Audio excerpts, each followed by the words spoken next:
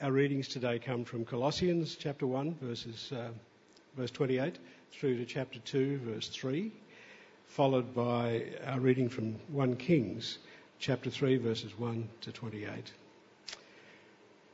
So from Colossians, he, that is Jesus, is the one we proclaim, admonishing and teaching everyone with all wisdom, so that we may present everyone fully mature in Christ. To this end, I strenuously contend with all the energy Christ so powerfully works in me. I want you to know how hard I am contending for you, and for those at Laodicea, and for all who have not met me personally. My goal is that they may be encouraged in heart and united in love, so that they may have all the full riches of complete understanding, in order that they may know the mystery of God, namely Christ, in whom are hidden all the treasures of wisdom and knowledge. 1 Kings 3 verse 1. Solomon has just become king, and he made an alliance with Pharaoh, king of Egypt, and married his daughter. He brought her to the city of David until he finished building his palace and the temple of the Lord and the wall around Jerusalem. The people, however, were still sacrificing at the high places because a temple had not yet been built for the name of the Lord. Solomon showed his love for the Lord by walking according to the instructions given him by his father David, except that he offered sacrifices and burned incense in the high places. The king went to Gibeon to offer sacrifices, for that was the most important high place. And Solomon offered 1,000 burnt offerings on that altar. At Gibeon, the Lord appeared to Solomon during the night in a dream, and God said, "Ask for whatever you want me to give you." Solomon answered, "You have shown great kindness to your servant, my father David, because he was faithful to you and righteous and upright in heart. You have continued this great kindness to him and have given him a son to sit on his throne this very day. Now, Lord my God, you have made your servant king in place of my father David. But I am only a little child and do not know how to carry out my duties. Your servant is here among the people you've chosen, a great people, too numerous to count or number. So give your servant a discerning heart to govern your people and to distinguish between right and wrong. For who is able to govern this great people of yours?" The Lord was pleased that Solomon had asked for this. So God said to him, "Since you have asked for this, and not for long life or wealth for yourself, nor have asked for the death of your enemies, but for discernment in administering justice, I will do what you have asked. I will give you a wise and discerning heart, so that there will never have been anyone like you, nor will there ever be. Moreover, I will give you what you have not asked for, both wealth and honour, so that in your lifetime you will have no equal among kings. And if you walk in obedience to me and keep my decrees and commands as David your father did, I will give you a long life." Then Solomon awoke, and he realised it had been a dream. He returned to Jerusalem, stood before the ark of the Lord's covenant, and sacrificed burnt offerings and fellowship offerings. Then he gave a feast for all his court. Now 2 prostitutes came to the king and stood before him. One of them said, "Pardon me, my lord, this woman and I live in the same house, and I had a baby while she was there with me. The 3rd day after my child was born, this woman also had a baby. We were alone. There was no one in the house but the 2 of us. During the night, this woman's son died because she lay on him. So she got up in the middle of the night and took my son from my side while your servant was asleep. She put him by her breast and put her dead son by my breast. The next morning I got up to nurse my son, and he was dead. When I looked at him closely in the morning light, I saw that it wasn't the son I had born." The other woman said, "No, the living one is my son, the dead one is yours." But the first one insisted, "No, the dead one is yours, the living one is mine." And so they argued before the king. The king said, "This one says, 'My son is alive and your son is dead,' while that one says, 'No, your son is dead and mine is alive.' Then the king said, 'Bring me a sword.' So they brought a sword for the king. He then gave an order, 'Cut the living child in two and give half to one and half to the other.' The woman whose son was alive was deeply moved out of love for her son and said to the king, 'Please, my lord, give her the living baby. Don't kill him.' But the other said, 'Neither I nor you shall have him. Cut him in two.' Then the king gave his ruling, 'Give the living baby to the first woman. Do not kill him. She is his mother.' When all Israel heard the verdict the king had given, they held the king in awe because they saw that he had wisdom from God to administer justice."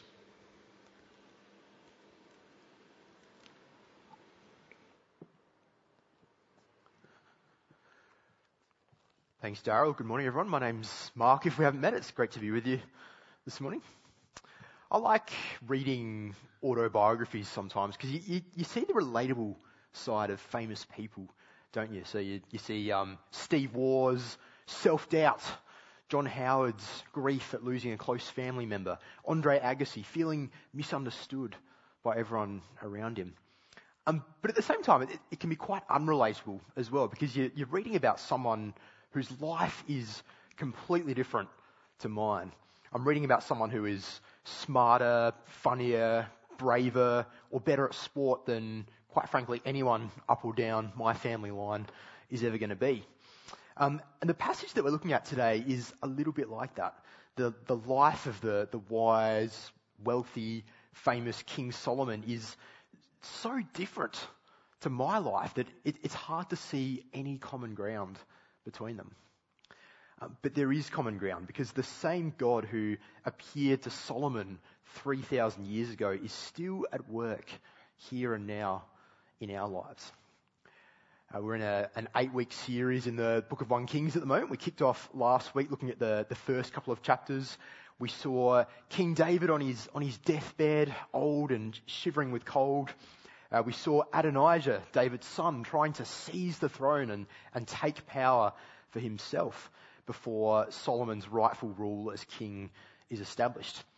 And we heard David's last words to Solomon before he died, which set the scene not just for the rest of the book of 1 Kings, but really for the rest of the Bible. David tells Solomon, if you, as king, if you obey God's word and if you lead your people to do likewise, God promises that this throne is going to endure forever. There's always going to be a king on this throne. Sadly though, and spoiler alert here, we're going to watch on over the next few weeks as Israel's kings just wander further and further away from God, further and further away from God's word. The kingdom is going to be divided by conflict and then it's going to be ruined entirely. And it's going to leave us longing for a better king, a king who will lead God's people faithfully and perfectly. But it's a positive passage this morning. We begin with Solomon being given the gift of wisdom, which of course he's still famous for today. The Lord appeared to Solomon during the night in a dream, and God said, "Ask for whatever you want me to give you." Notice this is God's initiative here. This is God reaching out graciously to Solomon here. But Solomon's response is important. Before we get to it, what do you reckon you would wish for if this Aladdin kind of moment came your way? What is it that you would wish for? Now, I'm sure we'd love to give the Miss Universe answer and say, I'd wish for world peace or an end to world poverty, that sort of thing. Maybe we'd give the proper Christian answer and say we want everyone to come to know God. I reckon self-interest would be a big temptation, though, in that moment. This is a moment when the deepest desire of Solomon's heart is revealed, when he's within touching distance of whatever he wants. And I should say that the writer of 1 Kings gives us quite a complex picture of who Solomon is as an individual. Now, he's clearly someone who loves God, but tragically, his heart is going to eventually be led astray from God by under the influence of his foreign wives and also the pagan religions that they follow. And the seeds of this drift away from God that Solomon's going to go through, they're actually already there. In chapter 3, we see that he's married the daughter of Egypt's Pharaoh, so he's beginning to marry foreign women, and he's also making sacrifices at the high places which God had commanded his people not to do. So there's warning signs there, but his response to God's offer here is spot on. He says to God, look, you've shown your kindness to me and to my father David. You've shown your faithfulness to all of your people. And now, Lord my God, you have made your servant king in place of my father David. But I'm only a little child and do not know how to carry out my duties. Your servant is here among the people you have chosen, a great people, too numerous to count or number. So give your servant a discerning heart to govern your people and to distinguish between right and wrong. For who is able to govern this great people of yours? You can see Solomon has the right motivation here. He knows that he's got an important job to do, ruling over all of God's people. And he wants the wisdom to do this job well, to govern God's people with discernment and with justice. He's not motivated by wealth or fame or anything like that, but rather by God's glory and the good of God's people. And it's not just Solomon's motivation that's right, but it's his humble dependence on God here as well. He's saying, who am I to do this job? There's no way that I can do it in my own strength, my own wisdom. I need your help, God. God is pleased by Solomon's request, and he says, look, Solomon, you could have asked for anything you wanted. You could have asked for wealth, for power, for long life, but you asked for what was closest to my heart, which was for wisdom to lead my people well.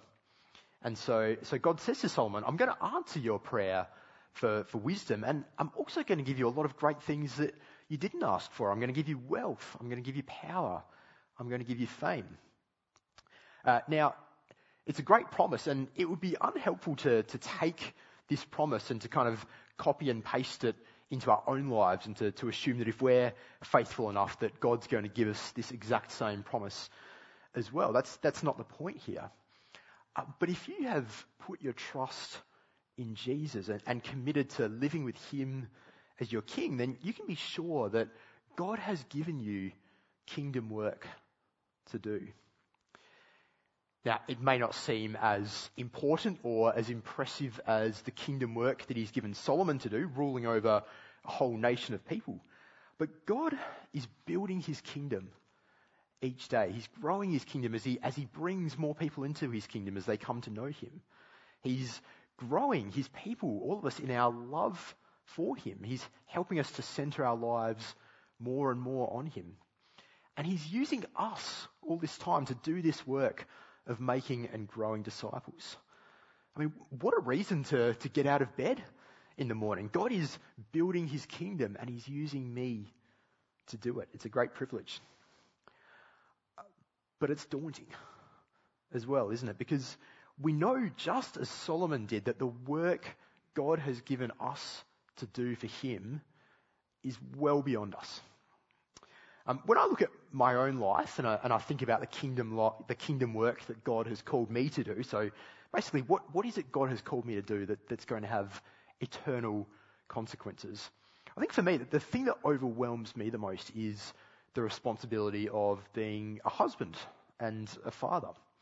The responsibility of continually pointing Alicia to God, my wife, to God in the good times and the bad, encouraging her in her walk with him.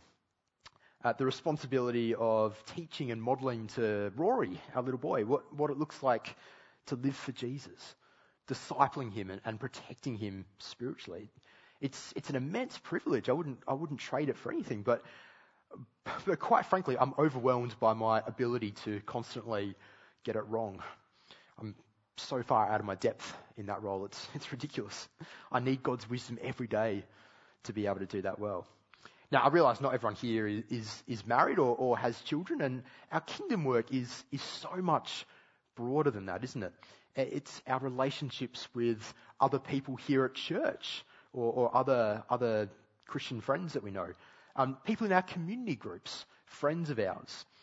We need wisdom way beyond what we naturally possess to be able to care for the people that we love, particularly during those difficult times, to comfort them when they grieve, to correct them when they need correcting, to know how best in all sorts of situations we can best love and care for them and point them to Jesus. And I'm sure we can all think of times when we've just realised how far out of our depth we are with that.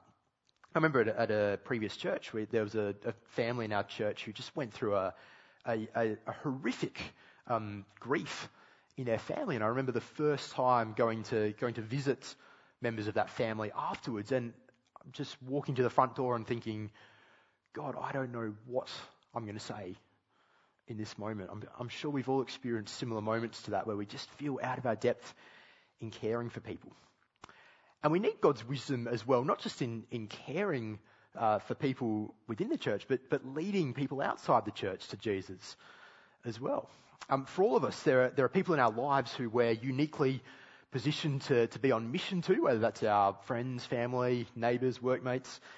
And we need wisdom to make the most of the opportunities when we get them. Saying the right thing in the moment, having the boldness, being intentional in those relationships. There's simply no way in my own wisdom that I could bring someone to faith on my own. It's not just that. I need God's wisdom in using the money, the time, the skills that He's given me to best serve His kingdom. We need His wisdom when we make the big decisions in our lives. We've all got important kingdom work to do in every area of our lives, and it requires great wisdom, which ought to bring us to our knees, to the same God who blessed Solomon abundantly with the wisdom that he needed to do the kingdom work that God had given him. Solomon wakes up the next morning, finds out that the gift of wisdom wasn't just a good dream, it was real. And we see that right away with a display of this wisdom. Solomon is presented with 2 prostitutes and 1 baby, and both women claiming to be the true mother of this child. It's a tragic story. Solomon has probably never met either of these women, so he's got no idea who's telling the truth and who isn't. And the solution that he gives, one that's famous today still, shows a really deep insight into the nature of the human heart, doesn't it? He orders for the baby to be cut in half, and I'm sure never intending that it would get to that point, but knowing that the jealous, grieving mother is going to be happy just to be no worse off than the other woman. But he also knows that the true mother will love her child so much, too much, to let this child die. She'd rather see her son raised by another woman than see him cut in half. And in that moment, Solomon knows who the true mother is. When all Israel hear this verdict that the king has given, they hold him in awe because they see that he has wisdom from God to administer justice. Solomon's verdict displays this divine wisdom that God has given him. But more than that, it shows the character of the wisdom, doesn't it? It shows that this is a king who won't just rule wisely, but he's going to use this wisdom to bring justice. And that means justice for everyone, even for the lowest people in society, even for a prostitute and her helpless baby. A king who provides justice for the lowly. I mean, did you think how ridiculous this was as we read the Bible reading? I mean, how does a king have time to answer a case like this? You think this is an incredible kind of king. And yet he's also a king who provides prosperity for the many, which we see in chapter 4. The gift of wisdom and the display of wisdom are followed by Solomon's reign of wisdom. Now, the first half of chapter 4 is basically a long list of people who Solomon has in various positions of power. None of the names mean anything to us now, and it's a bit of a sort of boring list to read through, one name after another. But I think what we're meant to see is that this is more evidence of Solomon's wisdom. He's putting the right people in the right roles, and the end result is God's people living in prosperity under their king. The second half of chapter 4 it's almost a picture of heaven that we're seeing here. We read the people of Judah and Israel, so the whole kingdom of Israel, were as numerous as the sand on the seashore. They ate, they drank, and they were happy.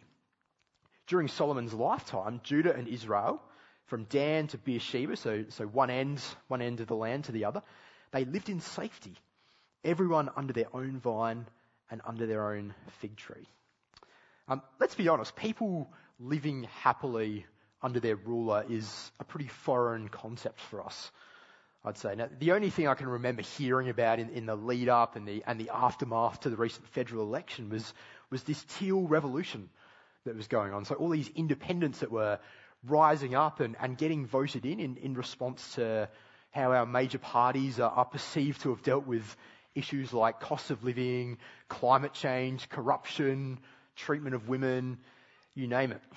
Now, I'm not trying to make a political argument here. I'm just trying to point out the obvious sense of dissatisfaction that's going on. And it's not a knock at our government today, particularly, because it's hard to think of really any society at any time in world history that compares with the happiness and the prosperity of Israel under King Solomon's wise rule. It's a beautiful picture that we're seeing here. Now, we read that God gave Solomon wisdom and very great insight and a breadth of understanding as measureless as the sand on the seashore. We read about all the things that he knew about plants, animals, bird life. He was writing poetry. He was writing proverbs. He's wiser than anyone else around him in the world. And his fame spreads all over. Kings from nations all over the place, they send people to listen to Solomon's teaching and to report back. He's also a wealthy, powerful king. He controls all the nations around Israel. They all send tribute to him each year.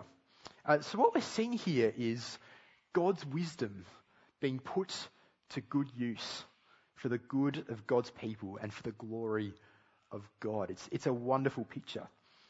It would have reminded the people of Israel at that time of the promises that God had made to Abraham, their ancestor, all those years earlier, that his descendants would be numerous and prosperous. But things are going to unravel. The decline is going to begin even while Solomon is still ruling.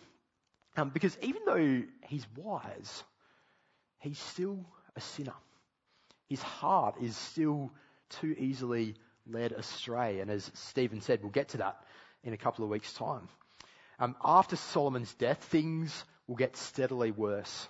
And so this all too brief snapshot that we see here of a happy and prosperous kingdom life, it leaves us longing for a time when God's perfect king is going to rule with perfect wisdom and justice, with no threat of corruption and no fear of death. And that's exactly what Jesus is going to do. Jesus is the perfect king who Solomon leaves us longing for. In fact, Jesus himself, when he comes, he says, someone greater than Solomon is here. In our Colossians reading that we had just before, the Apostle Paul, who writes this letter, he writes that Jesus is the one in whom are hidden all the treasures of wisdom and knowledge. It's not just that Jesus is a supremely wise king, but that all wisdom and all knowledge comes from Jesus and points us to Jesus. He is wisdom in a person. Solomon might speak wisely about plants and animals and fish and whatever else, but it was Jesus' wisdom and power that created them in the first place. And what this means, Paul says, is that our wisdom should be directed to serving him. He is the one we proclaim, Paul says, admonishing and teaching everyone with all wisdom, so that we may present everyone fully mature in Christ. Solomon used his wisdom to lead God's people well, and Paul likewise uses his wisdom to see people grow to maturity in Jesus. That was the kingdom work that God had given him to do. And it's also the kingdom work that he's given us to do as well, to use the wisdom we have to see people grow to maturity in Jesus. Any wisdom we possess is given to us to serve Jesus, to point people to him. Jesus is the source of all wisdom. He's the essence of all wisdom, and he is the goal of all wisdom. Paul wrote a few other letters in the New Testament, in the Bible, one of them 1 Corinthians. He tells us that the ultimate display of God's wisdom, it wasn't a wealthy, famous king being admired on his throne. It was a poor, despised king being mocked as he died on a cross. Christ crucified is God's wisdom revealed in its purest form. Jesus laying down his perfect life for us, taking our sin on himself so that we don't have to. So that if our trust is in him, if we've made him our Lord and our King, then we have the certain hope of one day enjoying forever life under his wise and perfect rule. So as we go about the kingdom work that God gives us each day, and as we lean on his wisdom in doing so, this is the wisdom that we need the most. Knowing that the only reason that we can look forward to life living under our King's perfect rule is that our King laid down his life for ours. When we think about the kingdom work that God has given us to do, certainly when I think about leading my family, when I think about loving other believers, when I think about leading people to Jesus, when I think about stewarding my resources, the cross is what gives me the right lens to look at all of those things through. See, if I'm living each day knowing that Jesus died for me, that there was no way for me to be right with God except him dying for me, that his sacrifice is the difference between me spending eternity in heaven or hell, that the cross has an everlasting bearing on the life of every single person I'll ever meet. Well, that's the only foundation that any of us can build on to do the work that God has given us to do. The gift of wisdom, the display of wisdom, and the reign of wisdom that we see under Solomon reminds us that we depend on God every day to give us the wisdom that we need to do the kingdom work that he's prepared for us to do now. And as we do that, we're looking forward to God's true king, a king greater than Solomon, a king greater than any other human king, ruling over all of his people with perfect wisdom. Let me pray for us. God of all wisdom, you've given us the privilege of being workers in your kingdom. We know that the work of making and growing disciples of Jesus is way beyond our ability. And so we pray, as Solomon did, for your wisdom, your guidance, your strength and your provision to do the work that you've given us. Please help us to set our sights on Jesus, in whom all wisdom is found and in whose death your perfect wisdom is displayed. Amen.